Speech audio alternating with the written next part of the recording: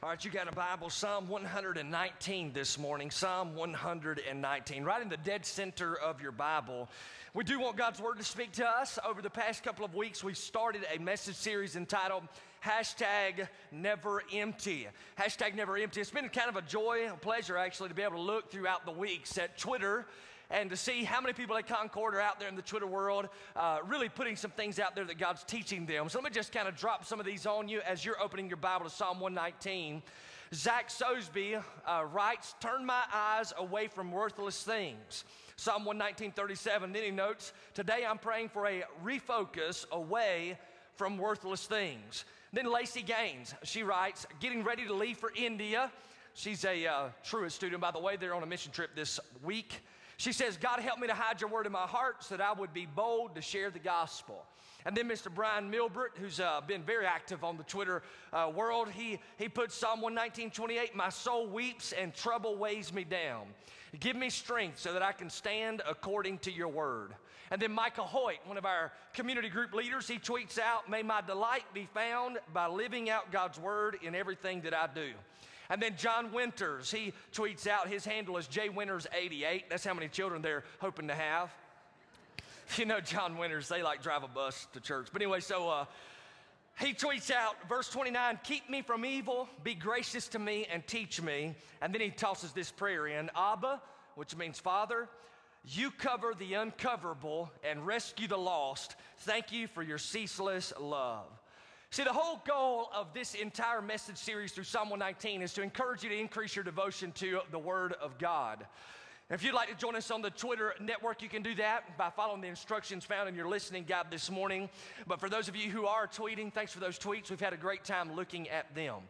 Now, this morning, we realize as followers of Jesus Christ that there are times when we are going to be disappointed greatly. There are also going to be times when we face affliction in our life. And there are even times when we experience a spiritual weakness. And it is during these particular times that we need to come to God's Word and see what He has to say.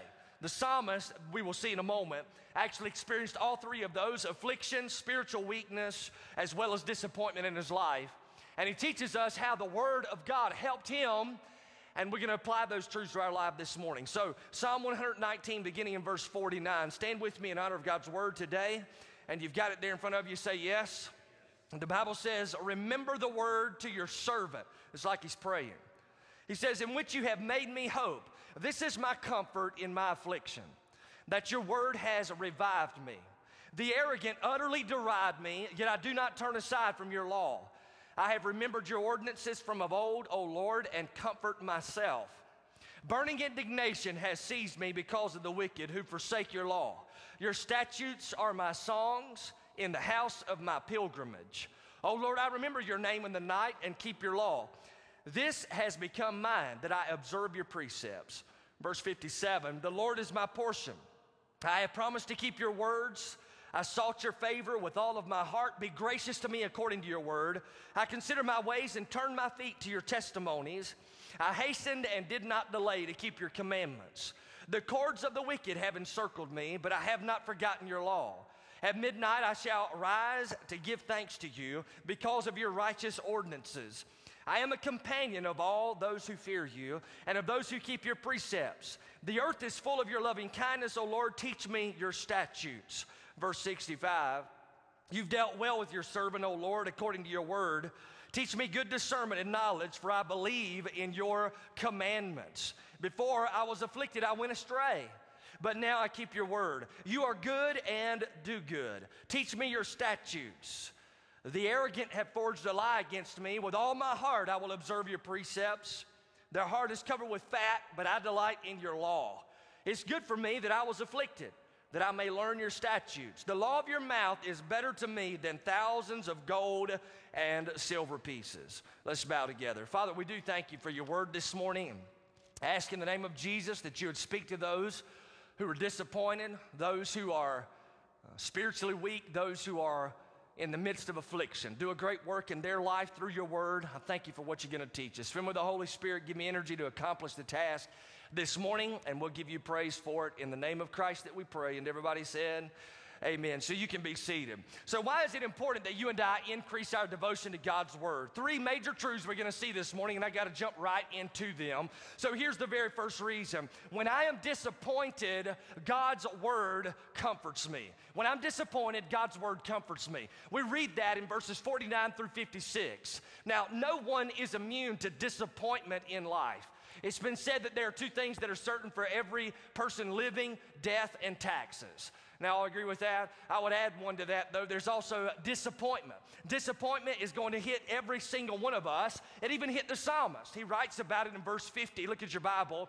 He says, "This is my comfort in my affliction, that your word has revived me."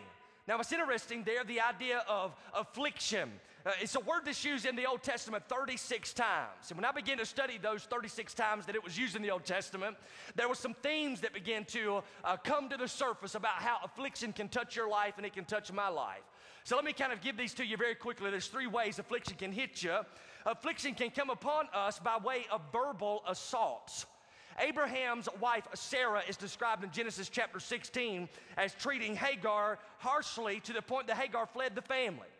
He gives the imagery that Sarah verbally assaulted Hagar. An angel of the Lord came to Hagar and said this, and listen closely: "The Lord has given heed to your affliction." So there's the word affliction. We also see it in 1 Samuel chapter 1 and verse 11, where Hannah was degraded verbally by Peninnah because she was unable to give birth to a child. So to be barren in these particular days was to be considered cursed by the Lord. And both Hannah and Peninnah had the same husband. But the husband actually favored the barren Hannah, and Peninnah, who was filled with jealousy, would actually take every opportunity she received to verbally assault Hannah. Hannah prayed in the temple of God, the Bible says, and listen to her prayer. She says, "Lord, look upon my affliction." So there's the term affliction. And what she's talking about there when she says, "Look upon my affliction," is she is saying, look upon what is happening to me as a result of Peninnah verbally assaulting me. And then she says, "And give me a child." Now, you may be seeking to live for the Lord Jesus Christ this morning at home, and you are vehemently assaulted by a spouse because of jealousy. You may also be seeking to live for the Lord Jesus Christ by be verbally assaulted by coworkers or even friends. We know without a shadow of a doubt that affliction can come upon us by way of verbal assaults. But then there's a second realm. Verbal assaults not only, but also affliction can come upon you by way of physical misery. Physical misery. In Genesis, we read the story of Joseph, who was a man seeking the Lord. But he faced great affliction. In fact, his brothers plotted against him to put him to death. They beat him vehemently. They threw him in a pit. And then they came to a decision to sell him into Egyptian slavery. And although accused of having an affair with Potiphar's wife, Joseph began to rise up after being put in prison in that particular government, and he had a place of prominence. He had a child by the name of Ephraim, and he said in Genesis chapter 41 and verse 52, listen to this. He says, "God has made me fruitful in the land of my affliction." So there's affliction again. He was not only verbally attacked, but he also faced great physical abuse by his brothers and even the government of Egypt when he was thrown into prison. I also discovered that many times when the word affliction is used in the Old Testament, it referred to physical mistreatment incurred by Israel under the rulership of Egypt. They were whipped vehemently as they were given a double dose of work as well. We read often that God, heard and saw their affliction in Egypt.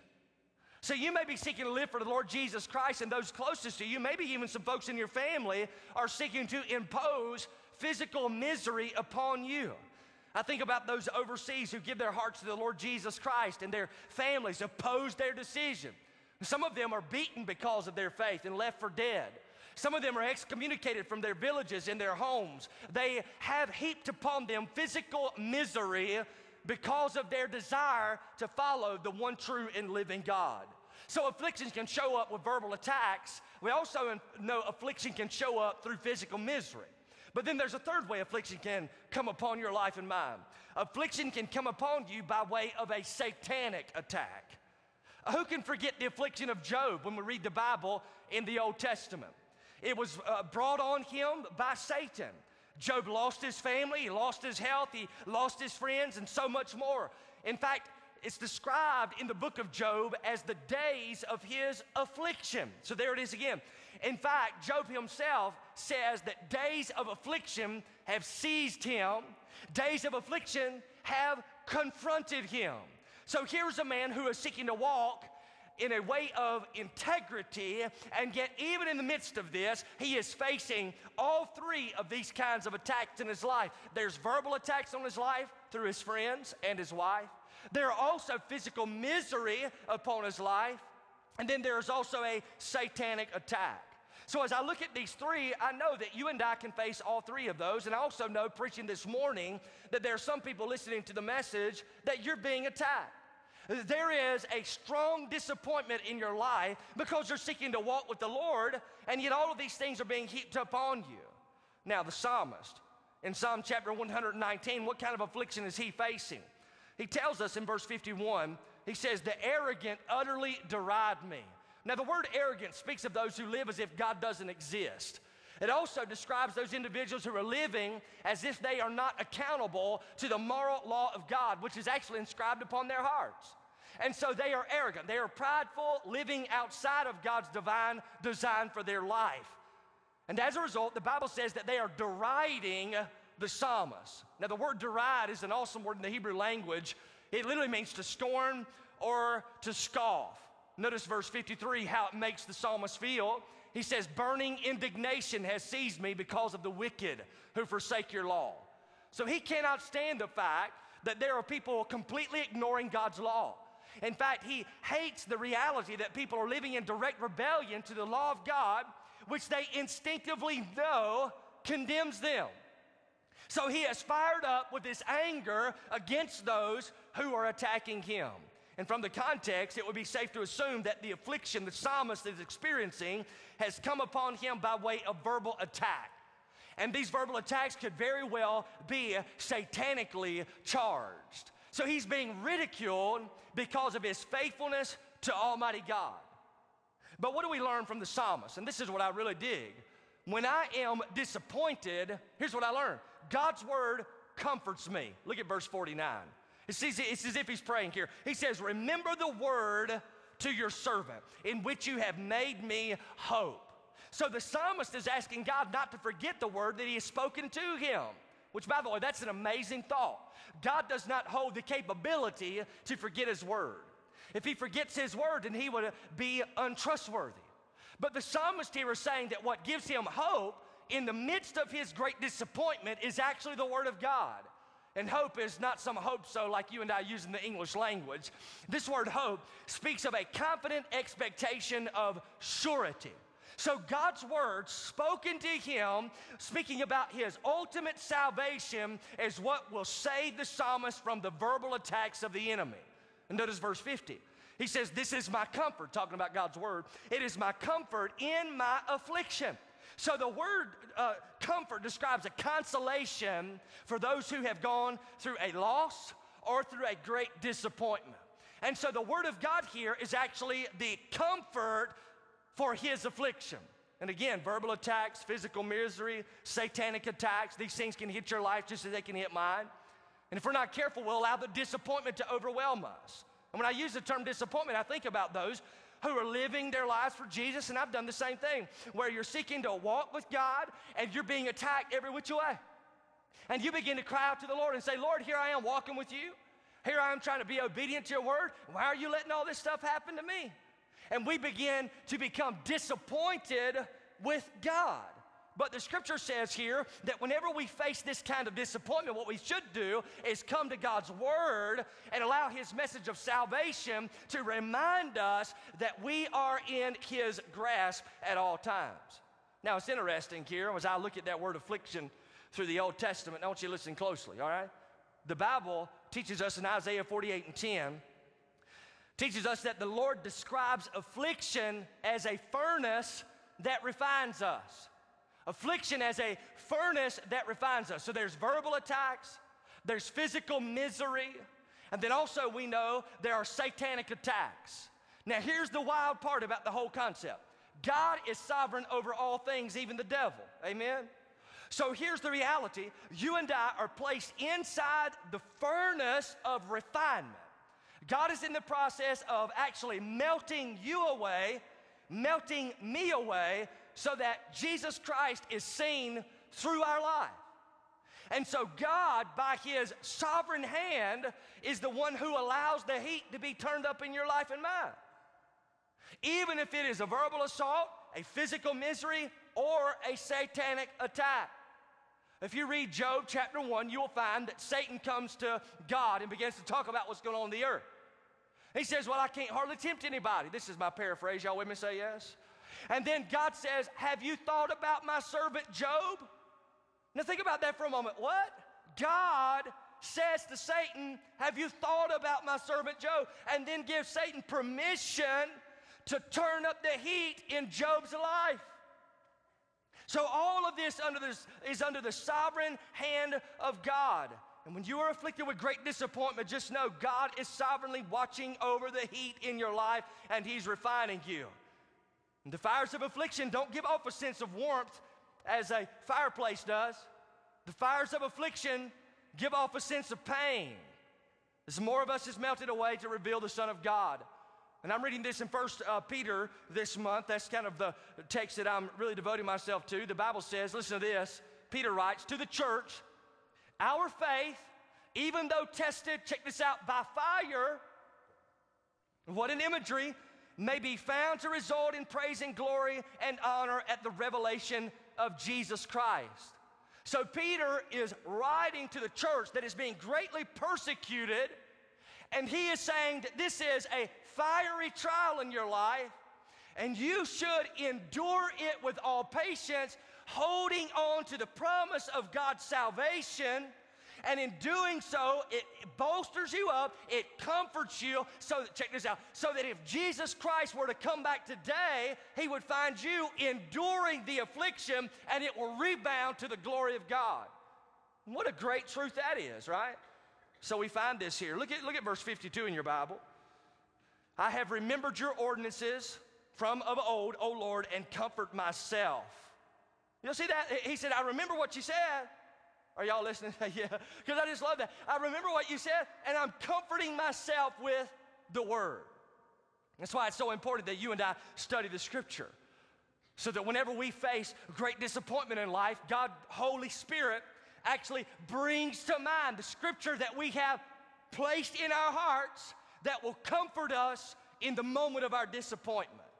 So we need to know God's Word. You know, when I read that passage of Scripture, I thought about our children. You know, we got 4 of them all under the age of 10. In the backyard, we've got a trampoline, and the kids love to jump on a trampoline. Y'all all right with that? We didn't have those growing up. We just jumped on beds. Can I get a witness on that? It's like, we loved hotels too, man. We ripped them up. But anyway, the kids, they'll come home from school, or they'll, you know, after dinner, they all love to go outside and get on the trampoline. And they got walls on them now, protection. When we started jumping on them, eventually there were no walls. Y'all with me on that? It's like, you fall off, you die, God bless you, thanks for coming and playing, right? But here the kids go out and they zip it up and they jump in there and they're wrestling each other, they're throwing each other against the wall.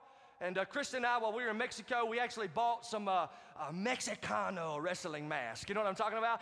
And they would slip those things on their head. And Gavin's got this blue mohawk going all the way down his back of his head. And he's got these eyeballs that are popping out. And he gets in there, and he's only about this tall. But he gets after every one of them. So they're out there playing and having a great time. It doesn't take 10 minutes, though, before Krista and I hear a scream. Somebody's hurt themselves. They unzipped the wall. One of them comes in there, tore up from the floor up. Y'all all right? Just messed up. They come in there crying their eyes out. They go straight to their mama, the compassionate one. And Krista has this little thing. They'll show them a little scratch here, scratch there. And here's what's going on. Here's what happened. Here's what happened. And, you know, they blame all their sisters and brothers. Hey, he did it. She did it. And then she just goes over to the sink. She takes a paper towel. She wets the paper towel. She says, come here. She puts the paper towel wherever they say they are hurt. And it isn't seconds later they take it off and run back out and play.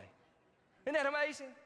Now, as I'm reading this psalmist, it's almost as if he is out there on the trampoline of life, and all of these verbal and satanic attacks are hitting his life and throwing him against the wall repeatedly to a point where he has some hurts. And he comes to God in prayer, and God, by His divine grace, takes His word and He applies it to every single ailment. Listen, God wants to do that for you.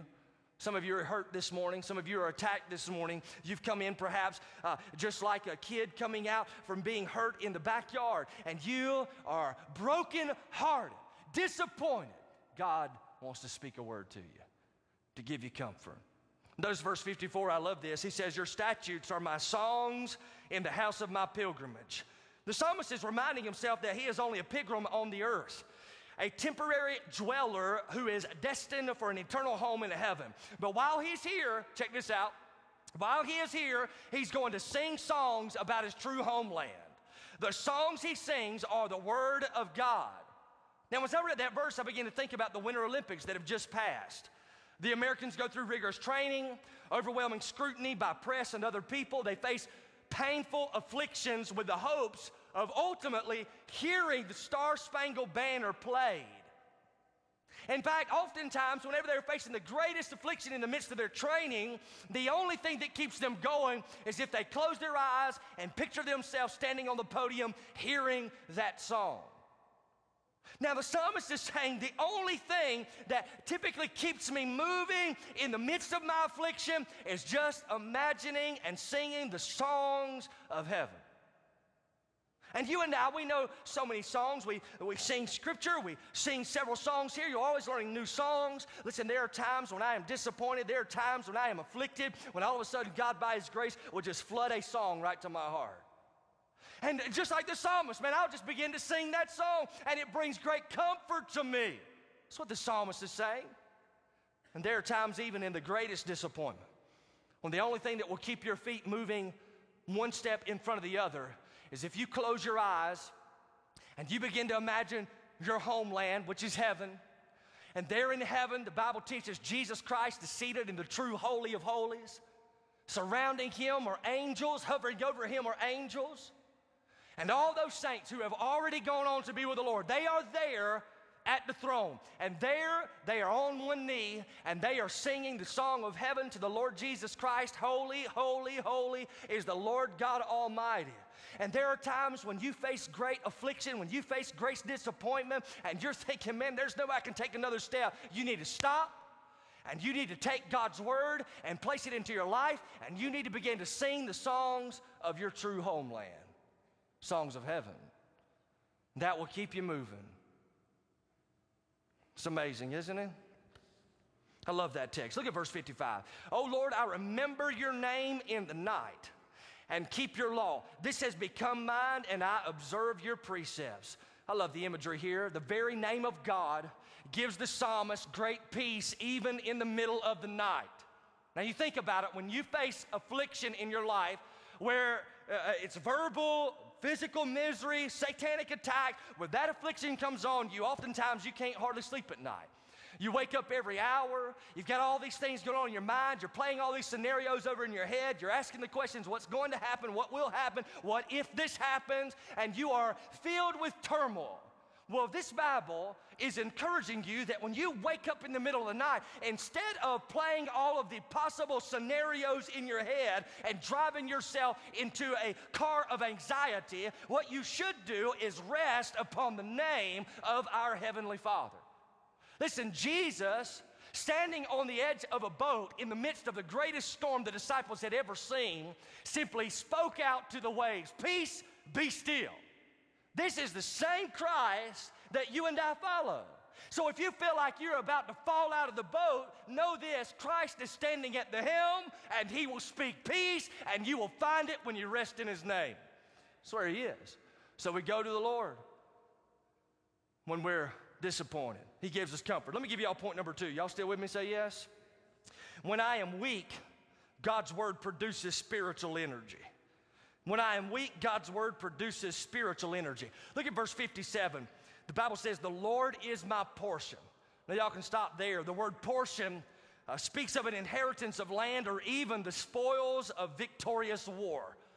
So the psalmist is saying here, listen, the Lord is my portion. So check it. And I want you to listen, because this is huge. While heaven is a great place for those of us who know Jesus Christ, the true inheritance that we receive at the moment of our conversion is not heaven, but Christ Himself. For even heaven would lack true glory if Jesus Christ were not present. So if you've come to faith in the Lord Jesus Christ, be encouraged. You have inherited a most glorious possession which far outweighs the scales of value in our feeble minds. You have inherited the Lord. So this relationship with God and His Word, it produces spiritual energy. And here he is weak, the psalmist is. And while he is weak, he begins to rest on the reality that the Lord is his portion.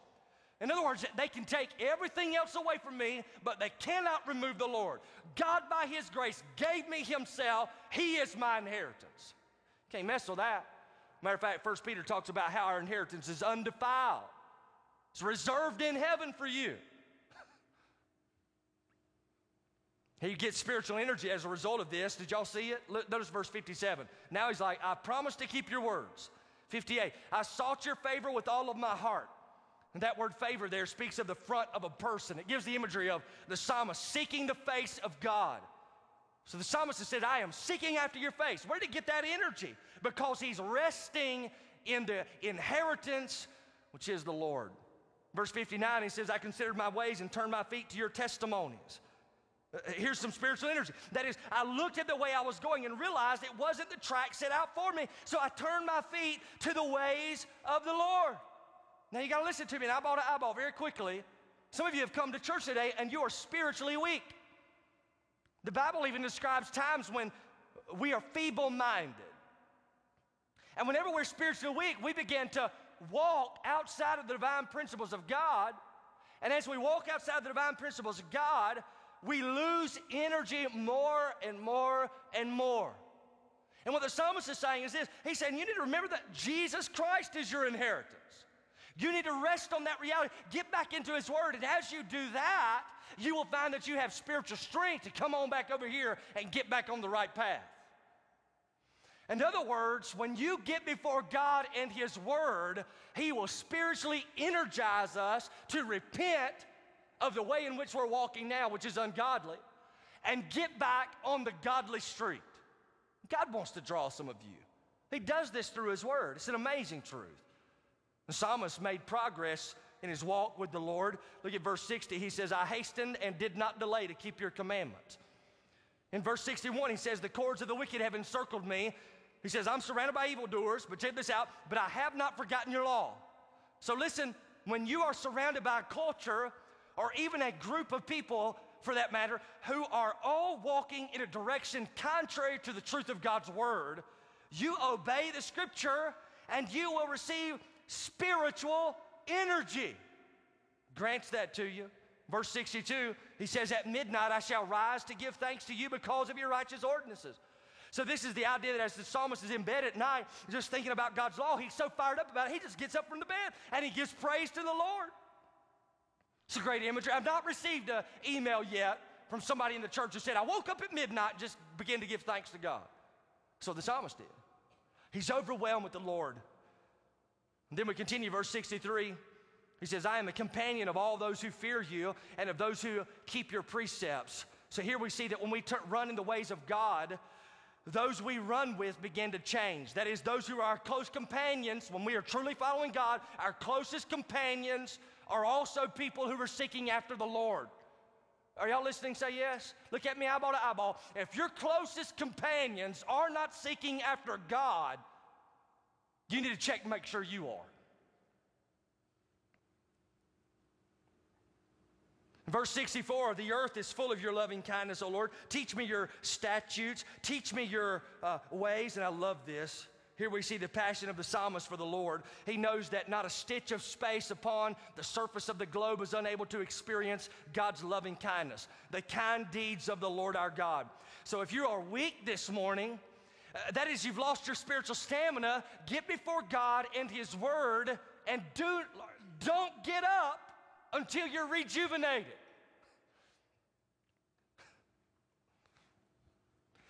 Y'all still with me? Say yes. Let me give y'all the third reality. This is awesome here too, man. I dig all of Psalm 119. I don't know about y'all, but I've just enjoyed it. And I don't even think we're halfway through. Here's the point. When I am afflicted, we keep talking about affliction, so let's go with it. When I am afflicted, God's Word instructs me. And we find those truths 65 through 72. Now, there is a fundamental characteristic of God that is found in these verses. And that fundamental characteristic is often misunderstood because we fail to see God our Father through the biblical lens of Scripture, and often we create God in our image. And by the way, fathers, that's why it's so important that you know God, because your children get an image of who God the Heavenly Father is by looking at you, their earthly father. So we want to make sure we're a good reflection. But oftentimes individuals look at God in an unbiblical fashion. And the fundamental characteristic of God that's being elevated in this portion of Scripture is that God is good. It's His goodness. Now, A.W. Tozer defines the goodness of God as something pretty slick. Y'all look at this on the screen with me as it's up there. Listen to how he describes the goodness of God. He says, the goodness of God is that which disposes Him to be kind, cordial, benevolent, and full of goodwill toward men. He's tender-hearted and quick of sympathy, and His unfailing attitude toward all moral beings is open, frank, and friendly. And by His nature, He is inclined to bestow blessedness, and He takes total pleasure in the happiness of His people. Now that's a descriptive statement, a definition of the goodness of God. And what's amazing is that the psalmist is elevating the goodness of God in this text. Look with me at verse 65. He says, you have dealt well with your servant. You can also translate well, good. You have dealt good with your servant, O Lord, according to your word. This is literally a fact that the psalmist saw the work of God in his life as being something that has benefited him. He saw the goodness of the Lord. He so loved God's good nature that he actually wanted to express it toward others himself. In verse 66, it says, teach me good discernment and knowledge, for I believe in your commandments. He's asking the Lord to teach him discernment. It's the idea of, Lord, teach me what I should do, teach me what I shouldn't do. He asked for knowledge. Teach me to have the understanding of how to move forward in my walk with you.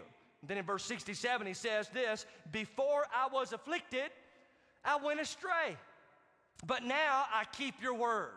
So the psalmist in verse 67 is actually referring to a past time in his life when he says, I went astray, and then I was afflicted, and now I keep your word. Now this is huge. And I want everybody to pay attention closely now. Are y'all listening and say yes? Because this is it right here. Pay attention.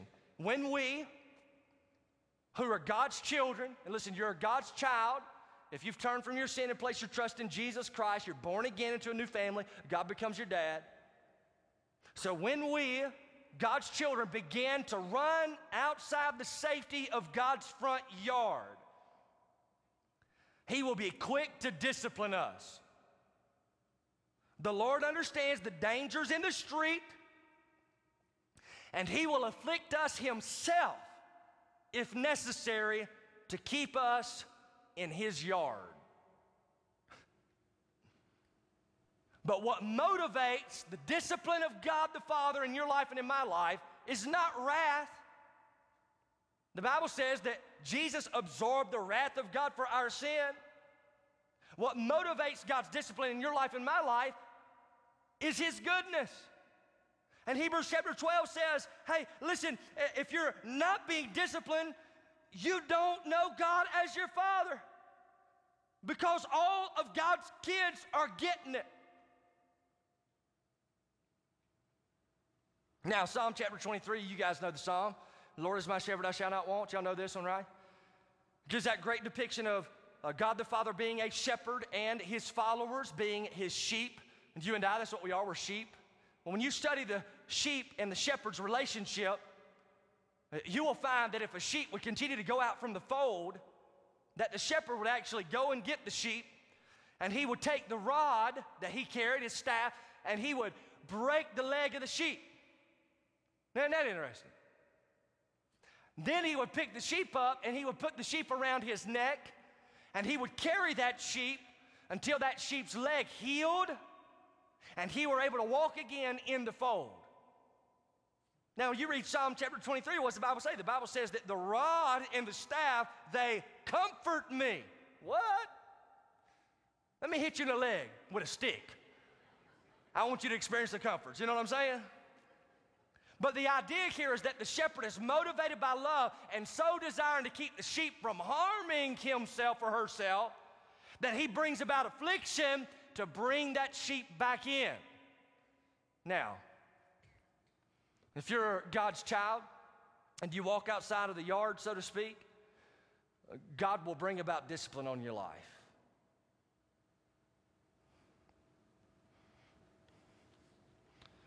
Now, please don't go around and find everybody with crutches this week and say, I know what the Lord's trying to teach him. I'll tell you what, I need to pay attention. Yeah.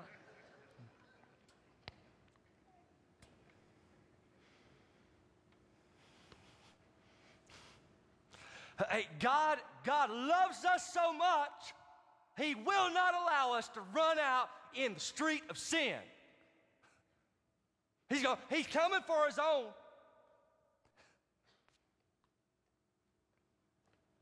Now what's amazing is it's all motivated by his goodness, right? It's hard for us to understand that sometimes. I've yet to get on to my children and them get up and say, Daddy, you are good. They just ain't done it. But that's what the psalmist does. Look at verse 68. Look at what it says. You are, what's your Bible say? Lift up your voices. You are, y'all lift up your voices. You are good. And then check this out. And you do good. Teach me your statutes. So the psalmist sees the nature of God as being good, that is, being pleasant and kind towards him. He even notes that because his nature is good, that he is by default good. So keep in mind that all of this talk of God's goodness is in that context of affliction. And he even mentions some of the affliction that he's undergoing right then and there. Not the past affliction, but the current affliction. Verse 69 and 70. The arrogant have forged a lie against me. With all my heart I observe your precepts. Their heart is covered with fat, but I delight in your law. So the psalmist viewed even his current affliction of verbal attacks as a signpost leading him to hold even tighter to the Word of God. And it would be God's Word that would instruct him. Now, everybody come back to me. All right, here we go. God is sovereign over all things. God is in the context of sanctifying you, making you more like his son Jesus Christ. In order to do that, he allows the heat to be turned up. He himself sometimes turns it up. Verbal attacks can come upon you. Physical misery can come upon you. Satanic attacks can come upon you. These can happen, all right? This happens today in our life. We even read in Luke's gospel about the satanic attack against a woman. And she was given an actual disease. But Jesus himself says she is tormented by Satan. And not every disease is a satanic attack, but some of them are. But God turns it up. God turns it up to melt us away. Can I give y'all this? This is huge for me personally. We would never know the comfort of God if we did not experience affliction. We wouldn't know it. But that's the nature of God. He is a comforter, but how can he give it to you? Unless you're afflicted. So he allows it. And the satanic attack is rampant, I believe, completely in spiritual warfare. I believe in spiritual demons. I believe they attack your mind. I believe people can be possessed. I believe people can be oppressed. I believe that happens probably more often than we give credit to because we're Baptists sometimes. Y'all all right? And I'm Baptist to the bone, man, but I'm just telling you, there are sometimes that we code over some stuff. I'm talking with some people recently who were experiencing some satanic attack, and their response was, I'm telling the demons what to do. And in my mind, I'm like, stop doing that. The goal here is not to talk to devils. Right? It's like, talk to the Lord Jesus and let Jesus talk to the devils on your behalf. That's where it's at. But these attacks, these verbal, physical, satanic attacks are under the direct hand of God, being used as a tool to cause us to leverage the Scripture and to lean upon the Lord. He's still elevating the goodness of God. Look at verse 71. This one blows my mind, right? Look at this, look at this. It is good for me that I was afflicted. What? Y'all aren't listening to the preacher, right? It is good for me that I was afflicted. When I read that the first time, this is what I did. I said, what? Y'all try that with me, all right? I'm going to read it again. You say, what? Psalmist writes, it is good for me that I was afflicted. Some of y'all are off key on that, but that's all right. Hey, psalmist, tell us, why was it good that you were afflicted? Right there, that I may learn your statutes. The word statutes, remember, is another word to recall the word of God. He said it was good that I was afflicted so that I might learn your word. And then he's like, the law of your statutes are better to me than thousands of gold and silver pieces. What a concept here. The Lord's speaking to us this morning through his word. There's comfort for those who are disappointed. You've been living for Jesus and feel disappointed because of the attacks that come upon you. Chill out, man. Draw near to God by getting in his word. There's spiritual energy in the word for the weak. So if you're here this morning and you've walked outside of God's path for your life, God wants to energize you to get back in his yard. And you do that by drawing near to him, by getting in his word. And then there's great instruction for the afflicted. Draw near to God as you draw near to his word. It's never empty. Amen? Let's bow. Father, what a great privilege it is to open up the scriptures this morning, and not to open up a book like other books. This book is breathed out by you. This book is sharper than any two-edged sword. Has the power to cut between joint and marrow, soul and spirit. And Father, how I pray this morning that your word has gone out and it has applied comfort, energy, and instruction for every single person. And Father, the more we seek to make disciples as a church body, and we are serious about planting more fellowships, the more I see the enemy raising his nasty head. So we pray in the name of Jesus Christ, claiming exactly what David claimed when he faced Goliath. This battle is not ours, this battle is yours. And Father, it does not mean we don't fling the stones. We still hold high the truth of God's word, and we continue to cast it forward. And we trust the Holy Spirit to take his sword and to defeat every enemy.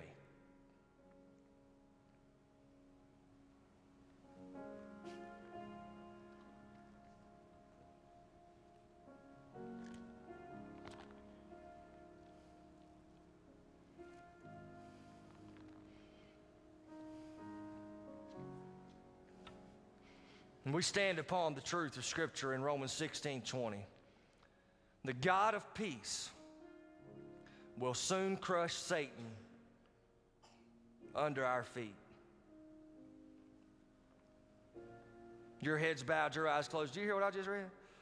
Romans 16:20. The God of peace will soon crush Satan under your feet. And Father, what a privilege it is just to know you. Thank you for loving us so much that you keep us in the yard. You don't want us to get out in the street hurt. And God, you discipline us because you love us. You discipline us because you want us to know more of your character and nature. And God, even not only an individual being attacked, but a church being attacked. God, there is great truth in the reality that you turn the fires up on purpose. That no affliction is unwarranted or unused, but every affliction, Heavenly Father, is paving an avenue that draws us nearer to you.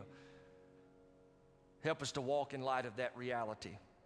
Your head bowed, your eyes closed. The Bible teaches God created all of us to have a relationship with him. He's not willing that any would perish, but all would come to everlasting life. So God created you to know him. But the Bible says we've sinned. He's holy, we're sinners. Sin and holiness just can't mix. The Bible says the wages of our sin is death. So if we hold on to our sin, we'll spend eternity separated from God in hell. But God loves us even in the midst of our sin. He sent Jesus to bear the wrath, the punishment for our sin on the cross.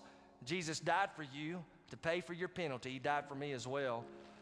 Then the scripture teaches us that he was buried and resurrected. We sang about it. Then bursting forth one glorious day. The resurrected Christ this morning is calling out to some of you, inviting you into a relationship with him. So I want to encourage you right where you are. If you want to know the Lord, the Bible teaches that you got to admit that you're a sinner, believe Jesus died for you, and you confess him as Lord. So right there in your heart, if you'll pray it, here's what God will do. By his grace, he will actually give you righteousness. Not based upon anything you can do. All right, you can't get into God's presence based on your righteousness. You don't have any, neither do I. But God clothes us with the righteousness of his Son. So with your heads bowed, if you need the Lord, just pray something like this. Say, Lord, I know that I'm a sinner and that I need to be saved. And so this morning, I'm turning from my sin and placing my trust in you.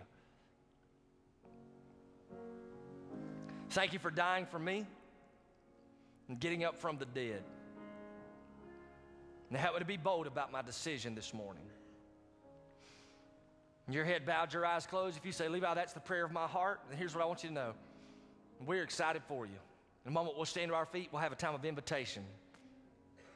James will be singing. I'm going to invite you to leave the place where you've been seated. You come forward. I'll be here in the front. Other pastors as well. We want to pray for you and help you along in your walk with Christ. God may be calling you to join this church body. You feel like this is where the Lord wants you. I'm going to invite you to come as well. You be obedient to the Lord. But listen, man, when I study a scripture like this and God begins to speak to my heart, sometimes I just got to sit down. I just got to say, Lord, help me to apply what I'm learning. What is it that God has spoken to you this morning that you don't need to forget? Maybe during this time you can just begin to pray it into your life. God, give me grace to appropriate it. Give me grace to obey. He'll do it. Heads bowed, eyes closed. Just in the time of prayer, let's stand to our feet all across the building. Heads bowed, eyes are closed. Nobody's looking around. James is going to begin to sing. Christians, you're praying. If you've given your heart to Christ, you come as James sings. If you want to join the church, you come as James sings as well. We're not going to belabor the point, but we invite you to come this morning.